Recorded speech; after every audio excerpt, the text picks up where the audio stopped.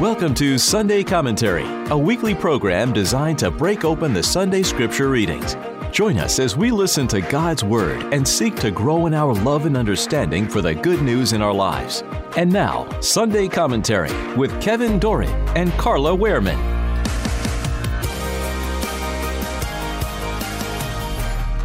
The liturgical scripture readings for the first Sunday of Advent. A reading from the book of the prophet Jeremiah. The days are coming, says the Lord, when I will fulfill the promise I made to the house of Israel and Judah. In those days, in that time, I will raise up for David a just shoot. He shall do what is right and just in the land. In those days, Judah shall be safe, and Jerusalem shall dwell secure. This is what they shall call her, the Lord our justice. The word of the Lord. Thanks be to God. The responsorial psalm. To you, Lord, I lift my soul. To you, O Lord, I lift my soul. Your ways, O Lord, make known to me. Teach me your paths. Guide me in your truth and teach me. For you are God, my Savior, and for you I wait all the day. To you, O Lord, I lift my soul. Good and upright is the Lord. Thus he shows sinners the way. He guides the humble to justice and teaches the humble his way. To you, O Lord, I lift my soul. All the paths of the Lord are kindness and constancy toward those who keep his covenant and his decrees. The friendship of the Lord is with those who fear him, and his covenant for their instruction. To you, O Lord, I lift my soul. A reading from the first letter of St. Paul to the Thessalonians. Brothers and sisters, may the Lord make you increase and abound in love for one another and for all, just as we have for you, so as to strengthen your hearts, to be blameless in holiness before our God and Father at the coming of our Lord Jesus with all his holy ones. Amen. Finally, brothers and sisters, we earnestly ask and exhort you in the Lord Jesus that as you receive from us how you should conduct yourselves to please God, and as you are conducting yourselves, you do so even more. For you know what instructions we gave you through the Lord Jesus. The word of the Lord. Thanks be to God. A reading from the Holy Gospel according to Luke. Glory to you, O Lord. Jesus said to his disciples, "There will be signs in the sun, the moon, and the stars, and on earth nations will be in dismay, perplexed by the roaring of the sea and the waves. People will die of fright in anticipation of what is coming upon the world, for the powers of the heaven will be shaken. And then they will see the Son of Man coming in a cloud with power and great glory. But when these signs begin to happen, stand erect and raise your heads, because your redemption is at hand. Beware that your hearts do not become drowsy from carousing and drunkenness and the anxieties of daily life, and that day catch you by surprise like a trap. For that day will assault everyone who lives on the face of the earth.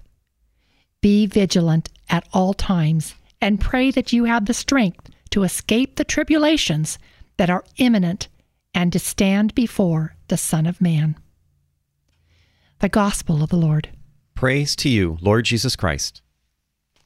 Carla, I would like to wish you and all of our listeners a Happy New Year. Happy New Year. Kevin, you're playing with us. Yes, this indeed is a new year, not the calendar new year, but our liturgical new year. Remember, we had last week, we had our Lord Jesus Christ, King of the universe. We are now already in the first Sunday of Advent. Yeah.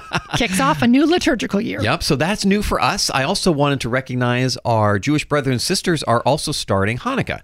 That'll be from November 28th through December the 6th.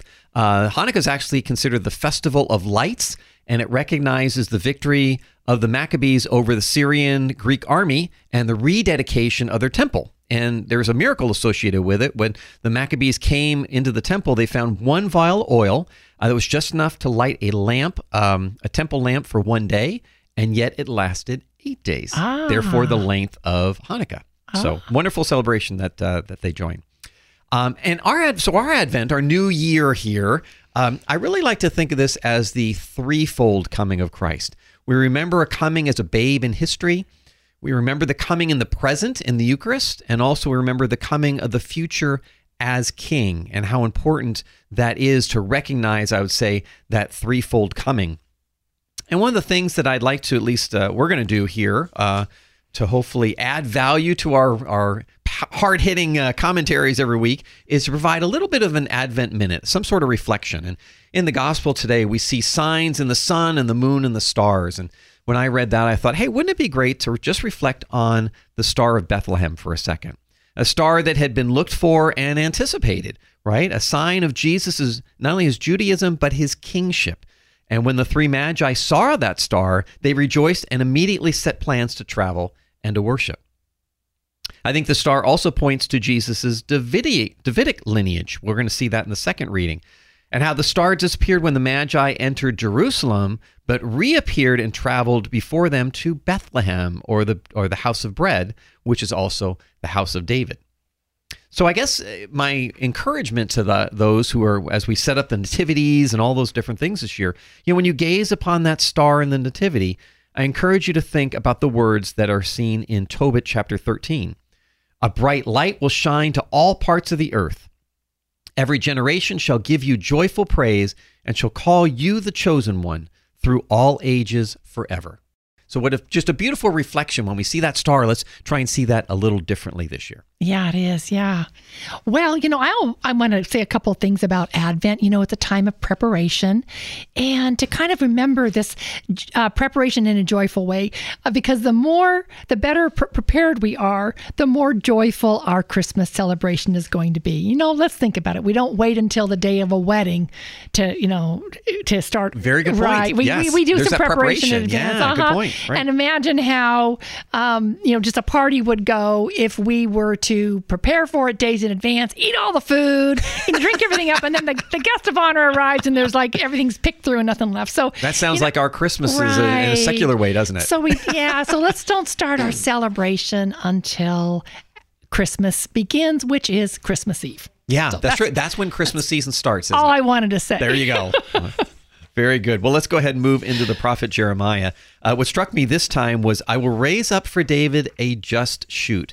That's a beautiful recall of the Davidic kingdom that we talked about, King David. And we see in 2 Samuel chapter 7, verse 14, when your days are fulfilled and you lie down with your fathers, I will raise up your offspring after you, who shall come forth from your body, and I will establish his kingdom. He shall build a house for my name, and I will establish his throne of his kingdom forever. What a beautiful, prefiguration of from the line of David to our Lord and Savior Jesus Christ. Yeah, it is. And in this reading, Jeremiah reminds us that God will keep his promise to send a Savior, the Messiah, who will be called the Lord our Justice. And this prophecy came at a time when the Israelites were suffering under the captivity of the Babylonian Empire, and they needed this encouragement. Jeremiah tells them that their exile will not be the end of everything, and that just as God promised, there will be a new beginning. And that promise of a new beginning continues for us now in this Advent season. Advent provides us with a unique opportunity each year to prepare for the celebration of the fulfillment of God's promise, made manifest through the nativity of our Lord. The Advent season is a time that we should be preparing our hearts and our minds to celebrate the fulfillment of God's promise. Christ was born to redeem the world and make salvation possible for those who love him. He did for us what we were unable to do for ourselves. The Advent season is a time to remember and give thanks to God for blessings of the past, to take an honest look at the areas of our lives today that need to be reconciled with God, and to adjust our focus in the future so that we are prepared to meet Christ when he comes again. Hey, you talk about kind of preparing ourselves and reconciling, and how that takes time and it takes prayer. And I see with in the responsorial psalm today, this is out of Psalm 25, something that I definitely need to remember this Advent season is how it says, teach me your paths, guide me in your truth, and teach me. What a beautiful act of trust and submission as we quiet ourselves, as we do our preparation during this Advent season. I think it'd be great for us to reflect on that Psalm 25. I agree with you. And when we pray that way, how does God not hear that prayer? Right? Yes. Yeah. So I need to slow my mind down. Yeah. and I've now got to focus now it's for like Advent. going to him, show me how, Papa, show me. Yes, right? exactly. How beautiful that is. Yeah. In the second reading today, we have St. Paul to the Thessalonians, and I see this as broken up into two beautiful pieces. The first starts out with Paul's prayer for the Thessalonians, because remember, he was writing this. This is actually one of Paul's earliest writings. Thessalonica was a busy port and a cultural center. It was also very secular and pagan. So he was encouraging those new converts in the face of the Jewish persecution. So he first opens this with the prayer for the Thessalonians, and then the second part of this is basically the call to holiness and purity, which is, of course, our call as well. Yeah, it is. Yeah. And like you said, St. Paul is also telling us to increase and abound in love for one another. And, this needs to start within the private confines of our own hearts and minds. So I'm going to venture to say that most of us have at least one person in our lives that we kind of, have a conflicting relationship with, especially, maybe because of the way that person treats us badly and, we've developed, feelings of resentment. But if we sit around waiting and expecting that person to change, it's likely to never happen.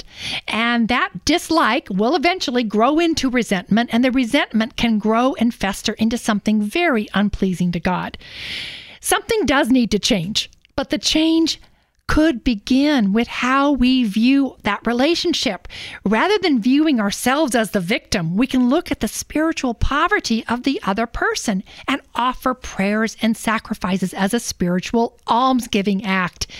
And we can't do this without the grace of God, so we need to pray and ask God to do for us which we cannot do for ourselves. Yeah, and I really like how you address that in the sense of you turned, maybe how someone has wronged us into, an inward poor me victim, and you turn it around to a very empowering, freeing state, right? You take a reactive victimhood and you turn it into a proactive freedom. And through that action, through your prayers and things, I really like how you stated it that way, because how important I think that is in our society today. We see victimhood or perceived victimhood rampant in everything. And yet you turn that around. You say, as a Christian, I'm going to live this way. I'm going to live proactively as a free, and I'm going to take those chains off of me.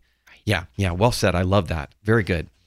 Well, let's go into the gospel. This again is something very interesting. Okay, we're at the new year, new liturgical year. We're thinking about preparing for Christmas, the babe in the nativity, the Star of Bethlehem, and yet we see here the first reading of the first gospel of the first Sunday.